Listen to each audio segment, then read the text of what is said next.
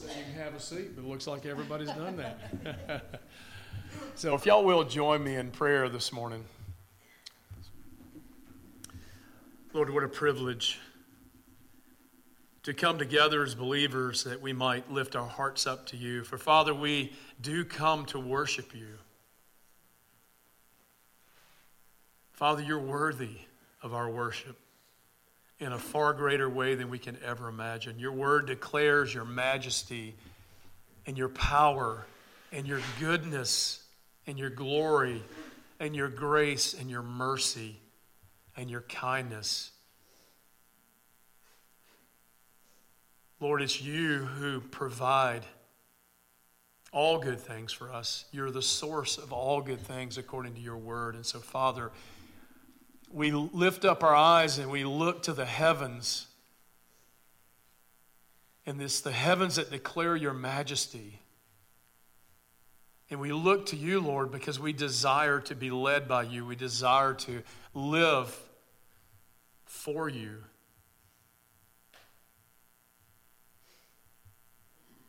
God, we as a church this morning declare to you that we are weak, Father. But we remember what Paul said is that when we are weak, then truly we're strong. Because it's when we're weak, we recognize our weakness, that we turn to you and say, help me, God. And so, Lord, this morning we turn to you and we say, help us, God. Help us to be faithful. God, keep us focused on things that truly matter. Help us to live for your kingdom and your glory. For Father, you alone deserve to be glorified. You alone deserve to be worshiped and lifted up. So Father, in our weakness, I pray that you would make us strong and you'd help us to live lives that honor you, to live lives that demonstrate that we trust you, to live lives that give a message to the lost and dying world that we can trust you. Father, a message of truth, a message of a Savior, a message of dependency, a message of worship. That, Father, when the world around sees us, they would see something different, not just another person, but they would see a person who's been changed and transformed, a person who has been indwelt by the Holy Spirit, a person that has a joy that's hard to explain. That in the midst of storms and trials, that there's a joy that still bubbles out of us, God, and that's supernatural. So we ask, God, that you would do that in our lives. You would do that which is supernatural, that can't be explained. That even in the midst of hard times, God, that we rejoice. I love how Paul says it, God. He says, rejoice, and again I say, rejoice. In all things, rejoice. Because, God, in truth, this time we spend here is short. It's like a vapor that's here one day and gone tomorrow. And after that, Father, your children enter into eternity. Enter into your glory. Enter into your presence. Enter into the heavenly realm, the kingdom that you're putting together, Father. The kingdom that you're ruling over, the kingdom that we get to be a part of, the kingdom of heaven. So, Father, we look forward, we turn our eyes to your kingdom, and we rejoice with great joy because of who you are and what you're doing and what you've done in our lives, that you would call us by your name. And, Father, you would grant us salvation through the shed blood of our Savior, Jesus Christ. Father, that's why we're here this morning. We gather here because you've done a work in each of our lives, and we gather here to worship you this morning, to lift up our hearts in thanks to you, to raise up our hands in worship to you, to celebrate together in fellowship as a body of believers, as those who've been called by your name. So, God, we worship this morning. And, God, I pray that you would move us, stir us to share this incredible good news with the people that live in our neighborhoods and with the people we work with and with the people we sit in the bleachers with watching ball games. God, give us a burden to share the message, the greatest message of all, that Jesus has come that we might have life. So God, this morning as we open your word, as we look at Matthew chapter 6, I pray that, God, you would open our hearts and our minds to hear and to understand. God, give us spiritual ears that we would hear the truth and that you would stir us deeply this morning that we might live for you. And I pray these things in the name of Jesus. Amen. Amen. So Jonathan has a calendar, and on that calendar he puts certain dates when I get to preach, and this happens to be one of those dates, and he did it to me again. He didn't give me a passage. So that gives me the freedom to do whatever I want to do, right? I can pick any passage. And really the way that I was led by the Lord to pick a passage this week was just based on the time of year it is. It's the new year. Today is the first day of 2023. You know, it's common on the calendar when certain dates happen that our culture does certain things. And in our culture, it's common to have New Year's resolutions. It's something that you might have done yourself. You might have something that you've said, okay, when January starts and I've finished eating all that food for Thanksgiving and all that food for Christmas, I'm going to go on a diet in January because we don't want to miss out on the fun times with families and stuff. It might be that that's you. It might be that you're saying that this year I'm going to read through the Bible. And so I want to start this year and I want to do what I've hoped I would always do. That is, I want to read through the Bible because I know that it'll bless my soul if I do that. It might be that you say, yes, I want to do this thing, or I want to go on these trips, or I want to spend more time with my family, or I want to work a little harder to put a little more money in the bank. There's all these motives that we have. There's all these things that really ask for our time, that draw our time. And so my question this morning is that you? Has this time of year been that for you? Have you considered a new beginning or a new start or a resolution? And it doesn't have to be January 1st. You know, we do these things throughout the year. It might be that we say March is the month that I'm really going to do whatever. But that's the reason that the Lord led me to chapter 6 of Matthew. It is this concept of how we use our time. And so I ask you, how are you using your time? What is it this coming year that you're going to invest your time in? And what is it that lends itself to that decision? When you consider spending your time in a certain way, what is it that drives that decision? What is it that motivates you to make that decision on spending your time? So this morning, here's what I want you to hear, is that we all make these considerations. We all have things that we want to do, right? We all have things that we want to spend our time doing. But what I want to do this morning is I want to open the Scriptures and we want to ask this question: do the Scriptures direct us on how we should spend our time? Does Matthew 6 point us in a certain direction on how we should spend our time, on how we should be motivated? And the answer to that, of course, is yes. And so we turn to chapter 6 of Matthew, and you'll recognize this as being in the section of Scripture where Christ is teaching on the mountain. It's called the Sermon on the Mount. And I think it's important for us to set up the time, what was happening before Christ went up on the mountain and he turned to teach. And he shared these truths from the mountain. You will remember that Christ was baptized by John in the Jordan River. And you remember that after he was baptized and came out of the water, that the Spirit, that is the Holy Spirit, drove him into the wilderness. And for 40 days he was in the wilderness and he was tempted by Satan.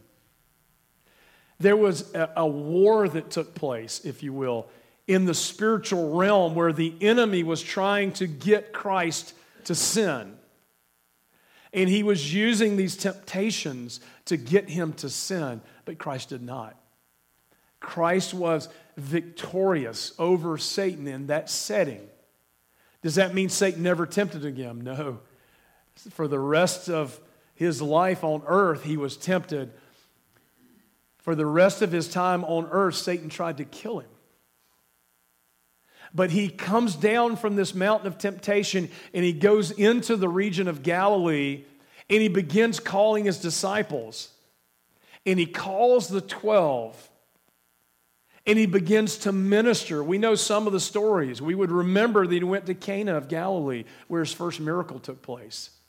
And he began healing many. And he went to the Sea of Galilee as he passed through Capernaum, and he went to the Sea of Galilee, and many followed him, and he did miracles, and he fed them. He fed multitudes. Miraculously, they were fed. And the scripture before the Sermon on the Mount says this, and he went throughout all Galilee, teaching in their synagogues and proclaiming, notice what he's proclaiming, the gospel of the kingdom. And healing every disease and every affliction among the people. So his fame spread throughout all of Syria. You will notice that Syria is not part of Israel.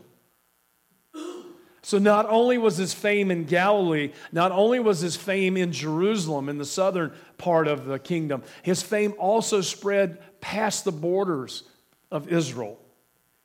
His fame spread throughout all Syria, and they brought him all the sick and those afflicted with various diseases and pains, those opposed by demons, those having seizures and paralytics, and he healed them. And great crowds followed him from Galilee and Decapolis, from Jerusalem and Judea, and even beyond the Jordan. So you see this picture of the ministry of Christ, that once he was baptized, and once he was driven into the wilderness to be tempted of the devil, and once he came back and called his disciples, he stepped into ministry. And his name was spread abroad because he taught them like no other one. He taught them like one having authority because he did. And then the scripture says here, in chapter 5, it says, seeing the crowds, he went up on the mountain, and when he sat down, his disciples came to him. And if we stop there, we would think that only the 12 came to him. And so we could mistakenly think that the Sermon on the Mount was given to the 12. But if we look at the end of the Sermon on the Mount, here's what you'll hear. And when Jesus finished these sayings, that is, this Sermon on the Mount, the crowds were astonished at his teaching. I want you to notice it was the crowds that were astonished. He taught all of this incredible gathering by going up on the mountain. And as he taught them, he said these things that were incredibly important. So he meets their needs by healing and by delivering from demonic oppression, by feeding them. And then he teaches them the truth. You know that the teaching is just as important, and maybe more so, than the physical needs that he met. The spiritual needs that we have are greater than the physical needs that we have. Do y'all agree? Amen? But sometimes we forget that in this life. In our humanity, in our humanness, we walk through life and we sometimes forget that the spiritual is greater than the physical. The spiritual is greater than the temporal. And we let the temporal drive our decisions. You know, the Scripture never tells us to do that. The Scripture indicates that the spiritual should drive our decision making, not the temporal. And so with that, we turn to chapter 6. And I'm going to cover more than just this section, but this is going to be, for sake of time, I can't read the whole Sermon on the Mount, so we're going to prioritize at least reading this section starting in verse 19 and going through the end of the chapter in chapter 6 of Matthew. So I'd ask if you have your scriptures to open up the scriptures and read along with me. I'm reading from the ESV, and I read starting in verse 19. Do not lay up for yourselves treasures on earth where moth and rust destroy and where thieves break in and steal. But lay up for yourselves treasures in heaven, where neither moth nor rust destroys, and where thieves do not break in and steal. For where your treasure is, there your heart will be also.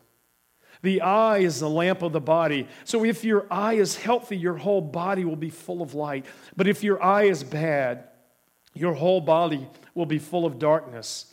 If then the light in you is darkness, how great is that darkness? No one can serve two masters, for either he will hate the one and love the other, or he will be devoted to the one and despise the other. You cannot serve God and money.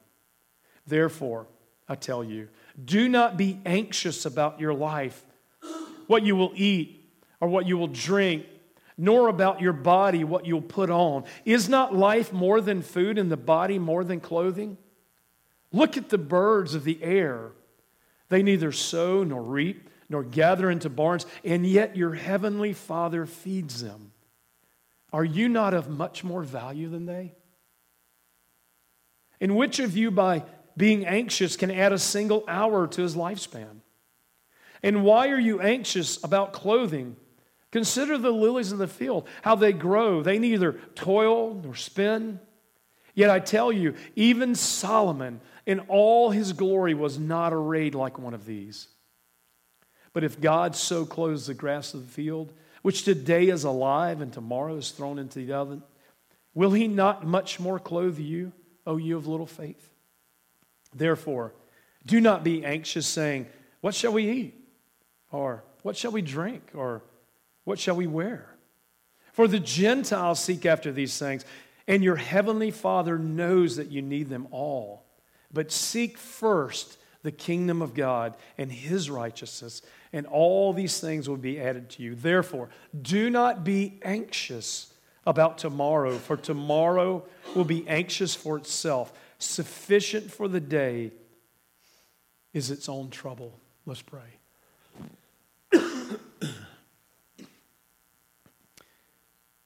Lord, I pray that your word would penetrate to our hearts and not just to our ears.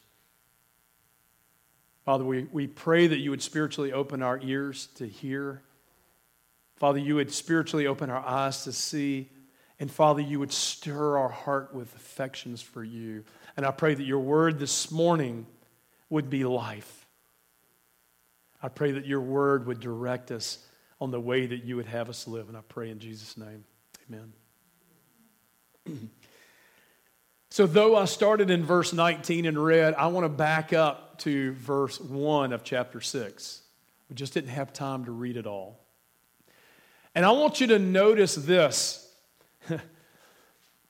Hold on. Sorry, I have a cold. I might do that more than once. I want you to notice this. He says this word, beware. Christ, who loves them enough to care for these physical needs of theirs, when he teaches them, he says, I want you to beware of something. Beware. And he's talking about motivations that direct us on how we use our time and how we make our decisions. We'll talk more about that in a minute. Let me just share a story when I was young. So, when I was a kid, 10 years old, I was introduced to the game of golf. My parents went for the first time, and I went with them. Perhaps my dad had gone once before and figured out how to do it all, and then I went with him very soon after that. And I started playing golf, and it was fun to be together with family. And I noticed within me this desire to be better at golf. And so over the next several years, I started playing tournaments, and I started spending a lot of time playing golf, a lot of time.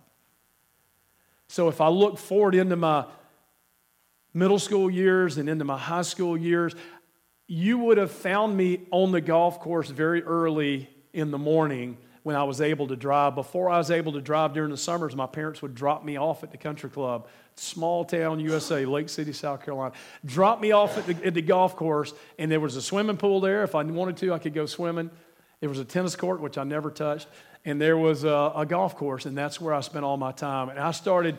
my dad had a golf cart he had bought, and I could drive that golf cart all day long, and it was just fun. And on top of that, I wanted to be better. And so I began spending hours upon hours upon hours upon hours playing golf. And it begs this question. The question is this: why? Why would I spend so much time to play golf? You know, if you would have asked me when I was a kid, if you'd have asked me when I was in high school and I was investing untold hours into the game of golf, and by the way, I did get better. If you'd asked me why I was doing that, I would have told you, and I did. I had many people ask me that. Why are you doing this? Or why are you spending so much? I want to be on the PGA Tour. I want to be a professional golfer. That was my motivation. But you know, there's another question that I should also ask, and I would not have known the answer to it when I was young, but I know it now. So if someone asked me the question, why are you playing golf? Because I want to be on the PGA Tour. But I would also ask this question: why do you want to be on the PGA Tour? This is when it becomes very revealing that the self is incredibly involved in our decision making. Because the answer to that question is because I wanted people to notice me. I wanted the people to applaud for me. I wanted people to look at me with respect. I wanted to be the best because I wanted to be significant. I wanted to be important. It was driven by pride. The real motive behind my decision to spend time on the golf course is because I wanted to be important. I wanted to be lifted up. I wanted to be the best. I wanted to be able to look at everybody and say, I'm better than you, I'm better than you, I'm better than you, I'm better than you, I'm better than you. I must be important. I must be important. And so I ask the question of us, what drives our decision making? What is it that motivates the way we spend our time? Is it temporal? Is it spiritual? So Christ, as he's teaching them, I'm going to go back actually to chapter 5 real quick, and this is going to be a very brief overview of chapter 5. But you know what he starts with? He says, let me tell you what it is to really, truly be blessed. It's not a big house. It's not a big car. It's not a big name. It's not a big job. It's not a big bank account. Let me tell you what it really means to be blessed. Blessed are those who are poor in spirit. Blessed are those who mourn. Blessed are those who are meek. Blessed are those who are hungry for righteousness. See, Christ is teaching them something that's radically different than anything they had heard others teach. He's saying, no. The way to be blessed is not that way. It's this way. It's this way of humility. It's this way of surrender. It's this way of service. It's this way that illustrates that you're saved. You know, true blessing comes as we're saved, as we bow the knee to the Lord. And then this is a sequential list. It's just beautiful to look at what happens in the life of one who turns their eyes on Christ. Then when we realize we can't bring ourselves into the kingdom, you know what that's called? That's called poor in spirit. I don't have anything to offer. To you I come. And God, I mourn over my sins because you've made me aware of it. So let me just say this in chapter 5. Christ starts out with something incredibly important as he climbs on the mountain, as he turns to teach the people. He says, listen, you need salvation. You need to recognize that apart from me, Christ is saying, apart from me, the Savior, you'll never have life. You're truly blessed when you understand that you can't earn your own salvation. Then not by doing the law will you ever come into the kingdom. The kingdom is based on the gospel. Remember chapter 5, I said he came preaching about or proclaiming the gospel of the kingdom. What is the gospel? That you need Jesus. And so he's talking to this multitude of people that are hungry and that are hurting and that want their needs addressed. And he says, you know, the greatest need you have, you need to be saved. You need that which is spiritual. And so he teaches them. And if I summarize the rest of chapter 5, listen to what he says 6 times. He says this, you have heard that it was said, but I say. You have heard that it's been said. The things that you've been taught, I want to teach you something different. Instead of having physical eyes and law-filled eyes that you're trying to accomplish the law, what I want you to see is there's something different. The Pharisees and the Sadducees and the teachers of the law are saying this, but I say something different. You need to change the way you think. You know that's true for you and me? Do y'all know we need to change the way you think? You know how the Scripture talks about it? We need to be renewed in our mind. Our mind needs to be renewed. What does that mean? We need to think differently. We don't need to think like we used to think before we were in the kingdom. You know that's the tendency for us? We tend to think like we used to think. And we're gradually learning that we need to change the way we think. But it's going slow, isn't it? You know what Paul says when he was talking to the church at Corinth? He says this. He said, take every thought captive to the obedience of Christ. Every single thought that flows through your mind, you recognize what it says, and if it's not in surrender to Christ, you say, no, I will not accept that thought. Because you know the enemy puts thoughts in your mind. You know that's the battleground for this spiritual battle that we're in. The battle's in the mind. It's a battle of making decisions. You know what the decisions we're called to make? That's what we're looking at. What is it that he's calling us to do? How is he calling us to live? How does he want us to make decisions? That's what we're looking at this morning. And it's interesting to me that he says in chapter 5, you need to change the way you think. Number one, you can't come to Christ on your own. You need me, the Savior. That's why I've come. Number two, you need to change the way you think. And number three says, beware. Chapter 6, verse 1, he says, beware. What does he say beware of? Isn't it interesting? He loves these people, doesn't he? He's taking care of needs, and he's on the mountain. He says, now you're ready to hear the message that's so important you need to hear. And he says this, beware. Beware of what? Here's what I would say about us, and here's what I'd say about them. You know we're motivated by the wrong things? Do you find that to be true in your life? Do you find yourselves motivated by the wrong things? That's what he's warning them about. Notice what he says, beware of practicing your righteousness. Let me just stop there for a second. Do you think that apart from Christ we have any righteousness? You know what it's called when the word yours before righteousness? You know what it's called? Self. It's called self-righteousness. Beware of self-righteousness. Beware of practicing your righteousness before other people in order that you might be seen by them. Is anybody tempted to do that? Do you find that to be real in your life? Hey, when you became a Christian, that just left, didn't it? Unfortunately, no. That's been the biggest animal in my life. I love applause. I always have. And yet that is the wrong motive. And that is leading me away from the lordship of Christ. And he gives them a warning and says, beware that the normal human way of things is that you want to impress. And if you were to read the next 20 verses or so, 18 verses or so, it would say this, beware of doing things, of living in such a way that you may be praised by others, is what it says in verse 2. It says that you may be seen by others in verse 5, that you may be heard by others in verse 7. You hear the message? Beware of wanting to be praised and wanting to be seen and wanting to be heard. Beware. Now, church, this isn't intended to be easy. What I'm sharing with you is not my opinion. What I'm sharing with you is the very word of God. It's the warning that Christ gives to the people. And it's for us today. And I think it still affects us. Do you ever find in your life that you want to receive the praise of men? You know what it's called? Pride. You know how deep pride runs? In my life, I hadn't found the bottom yet. I'm serious.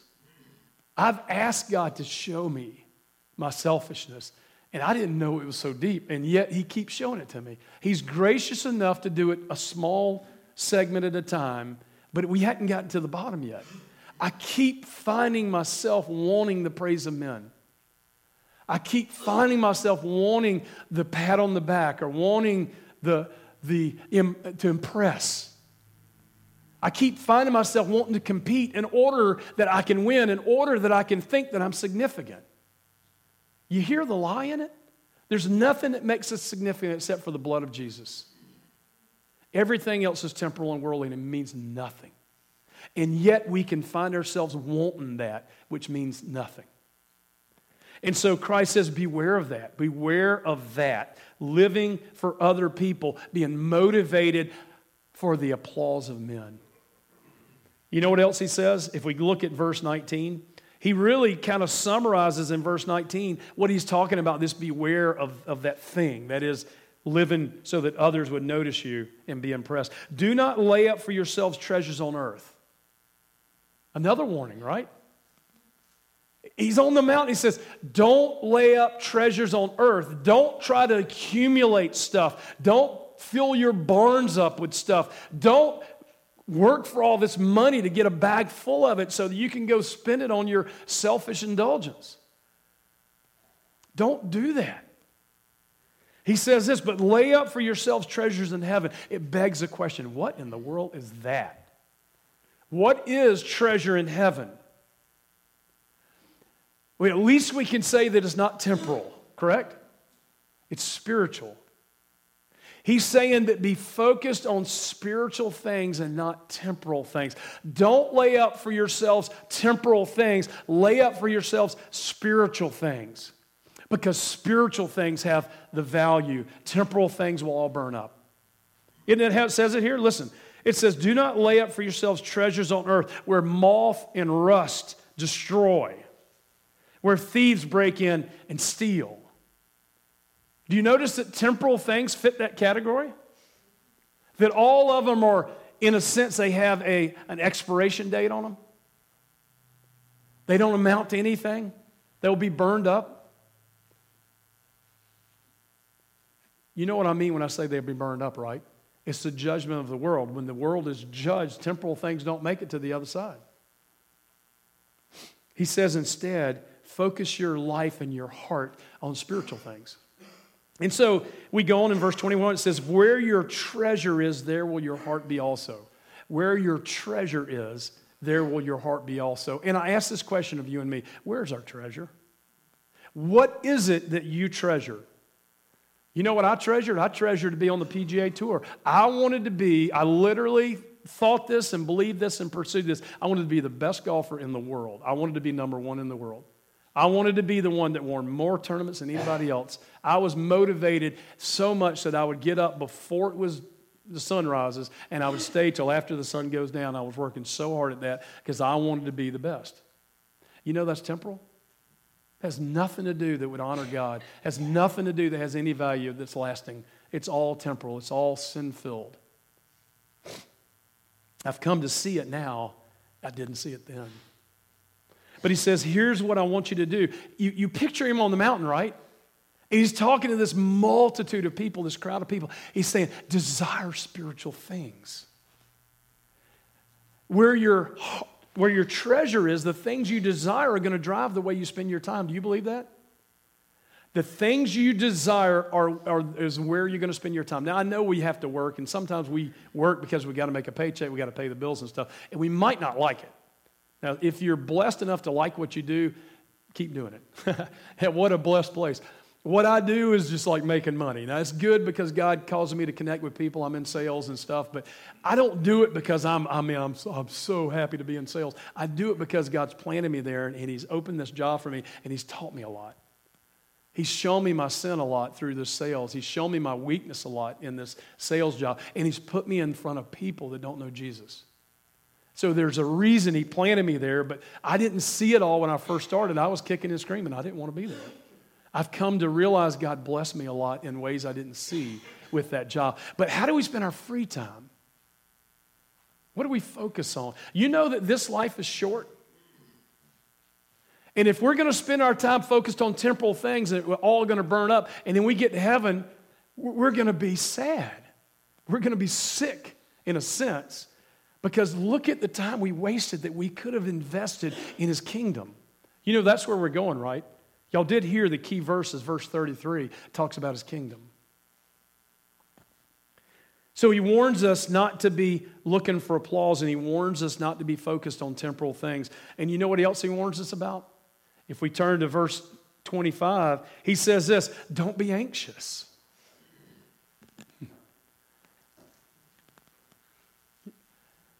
I think I can stop here. I think we all struggle with that, don't we? Anybody would say last week they weren't anxious at all? Yesterday? 20 minutes ago? So you see what I'm saying? It's hard to live this way, but you hear what he's saying. He's saying, really to us, Christian, live this way. And he doesn't just say it once. Isn't it amazing? He says it 3 times. In verse 25, don't be anxious. In verse 31, don't be anxious. And in verse 34, don't be anxious. And is there therefore in front of it every time? You know what the first therefore is in verse 25? Therefore, don't be anxious. We have to go backwards to see what it's there for. Why is it there? He said you can't serve 2 masters. So he said, because you can't serve 2 masters, don't be anxious. What is he saying? He said, what are you really truly serving? Are you serving me? Or are you serving self? Why are you anxious? What are you trying to control? Are you trying to be your own God and your own Lord? Are you trying to do it all? My voice is changing because I got a cold. Can you delete that part on that thing? I don't want that high pitch. Yeah, sorry about that. Yeah, I'm going to try to keep it a little bit on the lowdown. He's saying, don't be anxious because I'm your Lord. You can't serve 2 masters, serve me. Trust me. And he goes on, he says, therefore again, and before this, therefore, you know what he said? He says, I want you to consider the animal kingdom, and I want you to consider the plant kingdom. I want you to take a wide-angle view at this truth that I'm about to share you, and understand that Jesus is on the mountain, he's teaching the people. And as he's teaching the people, you know what he says? He says, I want you to look at the birds. Look at them. Tell me how many birds are sowing seeds and reaping the seeds and going to harvest and cutting them down. There's not a bird alive that's doing that. But yet, I serve them. I provide for them. They don't sow, they don't reap, and yet they don't gather in barns. They don't prepare for the future. They live moment by moment by moment by moment. They live in the present, and I provide for them. Are you not much greater than they? Church, you know, I want to say this is so incredibly, radically hard to live like this. In order to live like this, we actually have to believe that God will do what he said he'd do. Let me say that again. We actually have to believe that he's going to do what he said he's going to do. Do you believe it? If you're worrying, you don't. That's what makes this tough because every one of us experience worry. And so it begs a question, why do we worry? You know why? So we don't trust him. That's why we don't worry. We don't really think he's as good as he says he is. In our humanness, we want to do it ourselves. We want to put it in the barn so we don't have to worry about it later. We want to make sure that we've got something set aside. That's a whole other sermon. I know exactly what you just thought, but that's another sermon for another day. My point today is this, is that there is this life that Christ is calling us to that's free of anxiety. It's real. It's not some figment of the imagination of Jesus on the mountain saying these goody things. This is real. This is the life that he's provided for us and he's called us to live in. And he said, also, I want you to consider the plant kingdom. Have you ever seen a lily? Have y'all ever walked on the mountainside in the Smoky Mountains and you're walking on this trail in the middle of nowhere and you think, I don't know if anybody's ever been here before. It's overgrown, you're getting wet because you're walking by and it's just water's pouring down your boots and you're looking around, you don't hear a soul, you don't see a soul, it's you and God in the mountain. And you look up on the mountain and trilliums are lining the whole side of the mountain. You ever seen a trillium? Oh, it's beautiful. It's amazing to look at the side of the mountain. The whole side of the mountain is awash in trillium. Or to go at a certain time of year. Have you ever seen the mountain laurel or the rhododendron in full bloom? Oh my goodness. I could just sit in my chair and watch the sun just work its way through the limbs with all the beautiful flowers. I mean, it's amazing to see them. It's just the most brilliant color. They're huge. Mountain laurels are kind of dainty, but there's tons of them. And they're white with this red rim. It's like, how did you get so creative? And you know what he says about this? He said, you look at that, and guess what? A lot of those flowers last one day. He mentions lilies by name. You ever seen road lily? Lilies that grow on the side of the road, wild?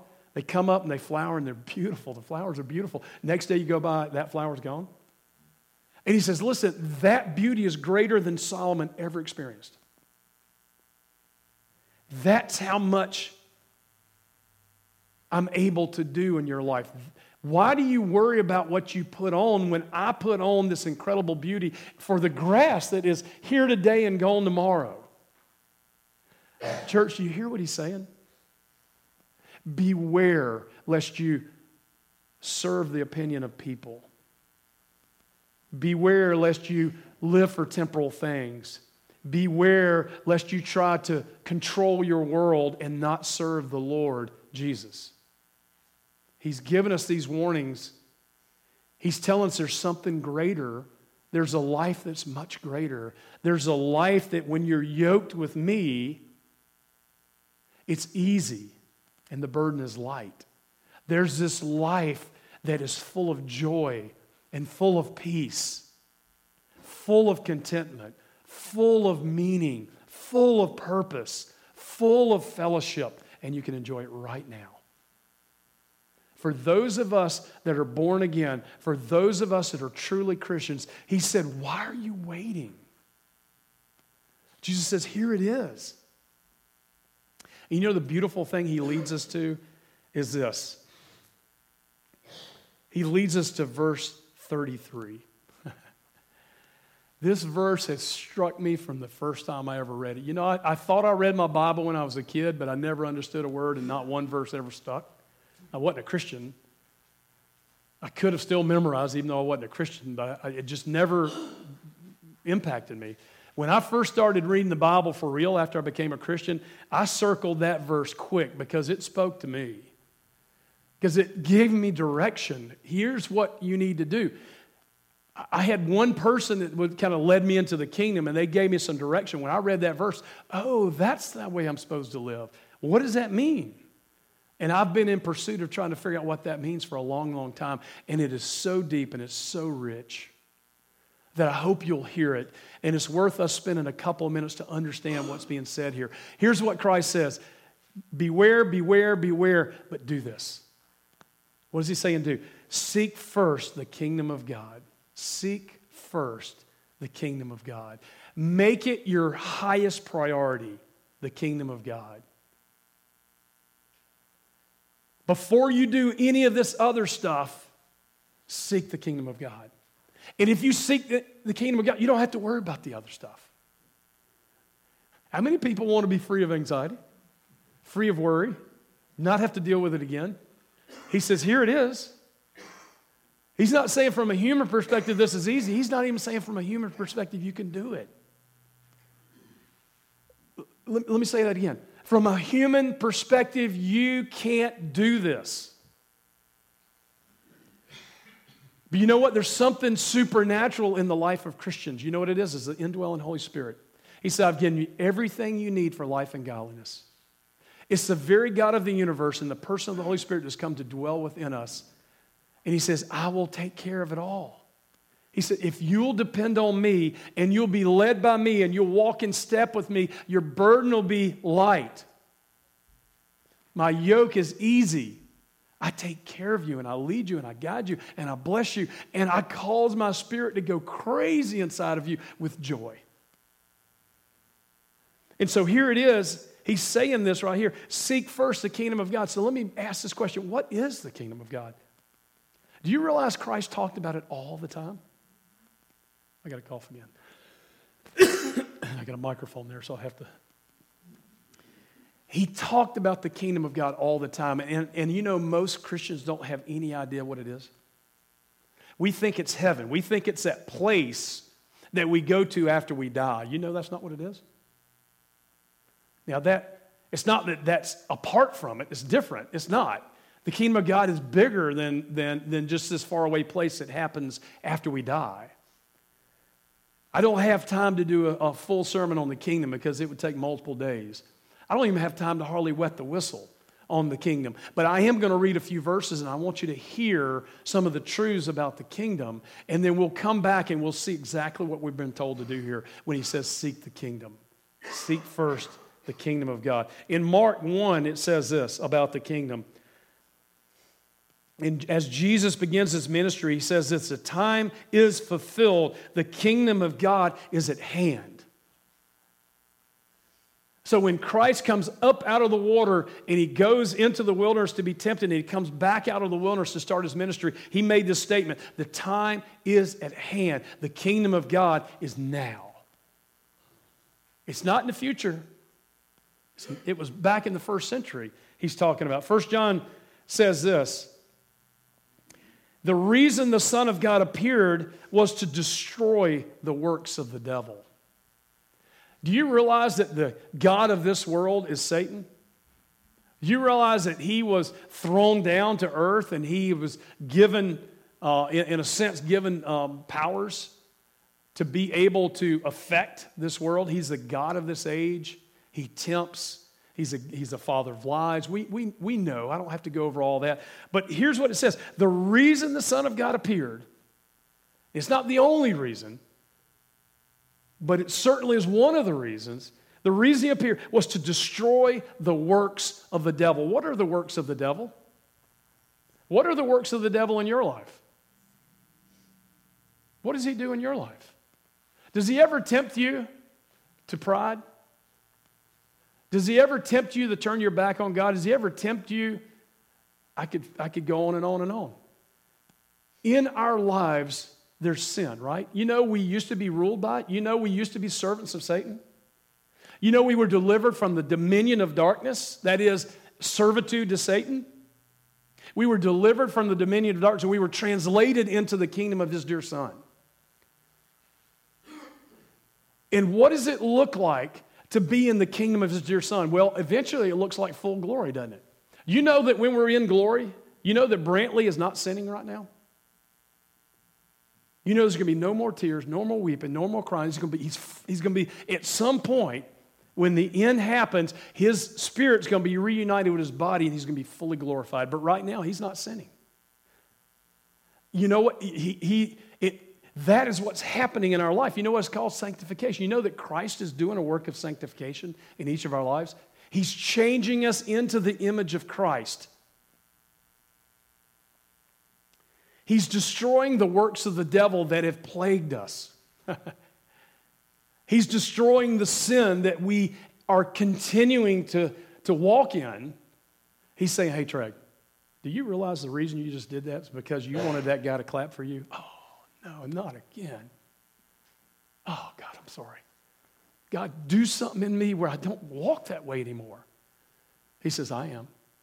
I'm doing it one day at a time, one step at a time. I'm destroying the works of the devil because that's the motivation behind all of that. And I'm helping you to live for me and walk in my ways. To let me direct you. That you would depend fully on me. I'm doing that work in your life, Treg. And in John 12 it says this.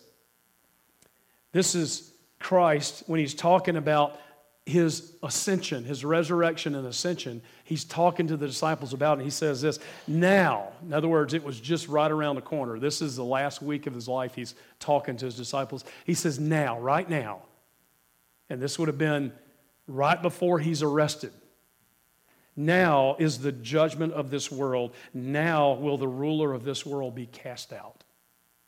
This concept of the Satan having the privilege to be accusing us before God. When Christ is resurrected and seated in the power of authority, guess what place the enemy has to accuse us afterwards? 0. Why? Because the blood of Jesus paid for my sin. So what's Satan going to do? See, that guy sinned. The blood paid for it. He's forgiven. He's mine. The works of Satan in that life have been destroyed because my blood has covered him, because he's my child. He says he will be cast out. Boy, Revelation chapter 12, if y'all been in Sunday school, by the way, there's sheets out there for chapter 15 and 16 if y'all want to grab them on the way out. If y'all been in Sunday school, we've been talking about Revelation, and this point in Revelation chapter 12 says this, and the great dragon, that is Satan, was thrown down. The same concept, cast out and thrown down in the original language is the same. He's thrown down, that ancient serpent who is called the devil and Satan, the deceiver of the whole world. He was thrown down to earth. He no longer has access to heaven. He can't accuse us anymore. And his angels were thrown down with him, and I heard a loud voice in heaven saying, now the salvation and the power and the kingdom of our God and the authority of his Christ have come. When? When Jesus was resurrected and placed at the right hand of God in all power. The kingdom came. The reign of Christ came. His kingdom. So Luke says this, and I hope you're not getting confused. You know this is all about the kingdom. I'm trying to talk. There's two kingdoms, you know. There's the kingdom of this world and there's the kingdom of heaven, or the kingdom of God. And we are a part of the kingdom of this world until we're translated to the kingdom of his dear Son. And now we're part of the heavenly kingdom. And so he's telling us to seek first his kingdom. What is he saying? That's what we're trying to figure out. That's why I'm talking about this kingdom. This kingdom that started when Christ was on earth, he says it's now. And when he was resurrected and seated at the power of authority, he said the kingdom is now in full swing. It's fully operational. And then it begs the question, well, what is the kingdom? Okay, if I'm going to seek it, what am I seeking? Well, listen to this. It says, being asked by the Pharisees when the kingdom of God would come, he answered them, the kingdom of God is not coming in ways that can be observed. Nor will they say, look here it is. Or, there it is. For behold, the kingdom of God is within you. Oh, here is the key for us to be able to understand what we've been called to do. Do you realize the kingdom of God is within you? So when he says seek the kingdom of God, he's not saying go to this place and find it. He's saying the kingdom of God is this thing that's beautifully talked about in Romans 14. Listen, it says, for the kingdom of God is not a matter of eating and drinking. Okay, what is it a matter of? He says, this is Paul speaking to the Romans. He said, the kingdom of God is not about eating and drinking, but about righteousness and peace and joy in the Holy Spirit. The kingdom of God is about righteousness. It's about peace. It's about joy in the Holy Spirit. The kingdom of God is about the relationship we have with the Holy Spirit. Goodness, there's so much more. I wish I had time to go dig deeper into this concept of the kingdom. So what is he saying to us when he's giving us this incredible direction? I really fully believe this is the central point of the Sermon on the Mount. Seek the kingdom of God. What does that mean? What is the kingdom of God? With the kingdom, you've got a king. And with the kingdom, you've got those who are in the kingdom, right? The people. And if the king is reigning, what do the people do? They bow to the king. They honor the king. You know what we're being called to do? We're being called to bow our knee to the king. We're being called to recognize the reign of the king. So I would define the kingdom of God in this way. It's the reign of Christ the King in the lives of his kingdom people. When is it true that Christ is reigning in your heart? Listen, he's not reigning if we say no. When he prompts us to live in a certain way, we say, no. I'm scared of that. I don't want that. I'm not ready for that. Hey, catch me in 2 years. I'll think about it. He's not reigning. You know when he's reigning? When we say, yes, Lord, yes, Lord, yes, Lord, yes, Lord, yes, Lord, yes, Lord, yes, Lord. No Lord don't go together. Those two words don't go together. No Lord means he's not your Lord. I'm my own Lord when I tell him no. If he's reigning, if I'm seeking his kingdom, you know what I'm seeking? I'm seeking his reign in my life. You know what Christ is saying to the people? Surrender yourself fully to the reign of God in your life. As we look forward to this coming year, whether it's January the 1st today, whether it's March the 1st, whether it's June the 5th, whatever time it is that you're considering how to spend your time, listen to the Word of God. The Word of God says this: you focus your heart and your time on the reign of Christ in your heart. The result of that will be his glory and your good. You will begin to enjoy this life where you don't have to worry about a thing. Y'all did say you didn't want to worry about something. I asked you. You know the way to not to ever worry about anything more again is to not trust in your human ability, but is to trust in his sovereign ability. And guess what? It might not turn out the way you want, because sometimes what you want is not what he wants. But he's calling us to this life of joy and peace. And in the pathway there is to surrender to him, is to seek his reign in your heart. When he's reigning, you're saying, yes, Lord. Are you saying yes, Lord, to him? When you read the word and he says, live like this, are you living like that?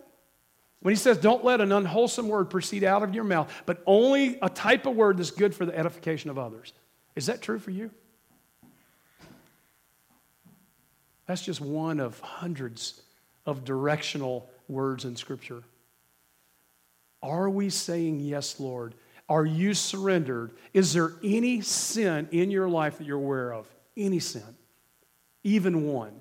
Right now, this day, this moment, is there even one sin, and there might be more than one, that you're aware of? Let me say, if you're going to seek the kingdom of God, you know what you're going to do? You're going to come up here, and you're going to bow on your knee as we sing to him, and you say, forgive me, God. Forgive me. I'm not allowing you to reign in that area. I've sinned. Forgive me, God. You change my life, and you change my desires, and you help me to live for you, because you can't do it in your human strength. It takes the power of the Holy Spirit to live in this way. You know what he's calling us all to do is live by the power of the Holy Spirit. If there's any sin in your life that you're aware of, and by the way, you'll never get to the bottom. If there's any sin you're aware of, please, I beg you to get in your closet and ask God to forgive you. Not to just cauterize it. Not just a token, I'm going to just throw up this token and hope he hears it. It's a genuine life change. To repent means I'm turning away. I'm turning the opposite way with an intention to never go there again. True repentance is a true change. We're stepping into the new year. How are we going to change? What are we going to change? How are we going to live? What's going to motivate you? Where's your treasure? Let's pray. Father,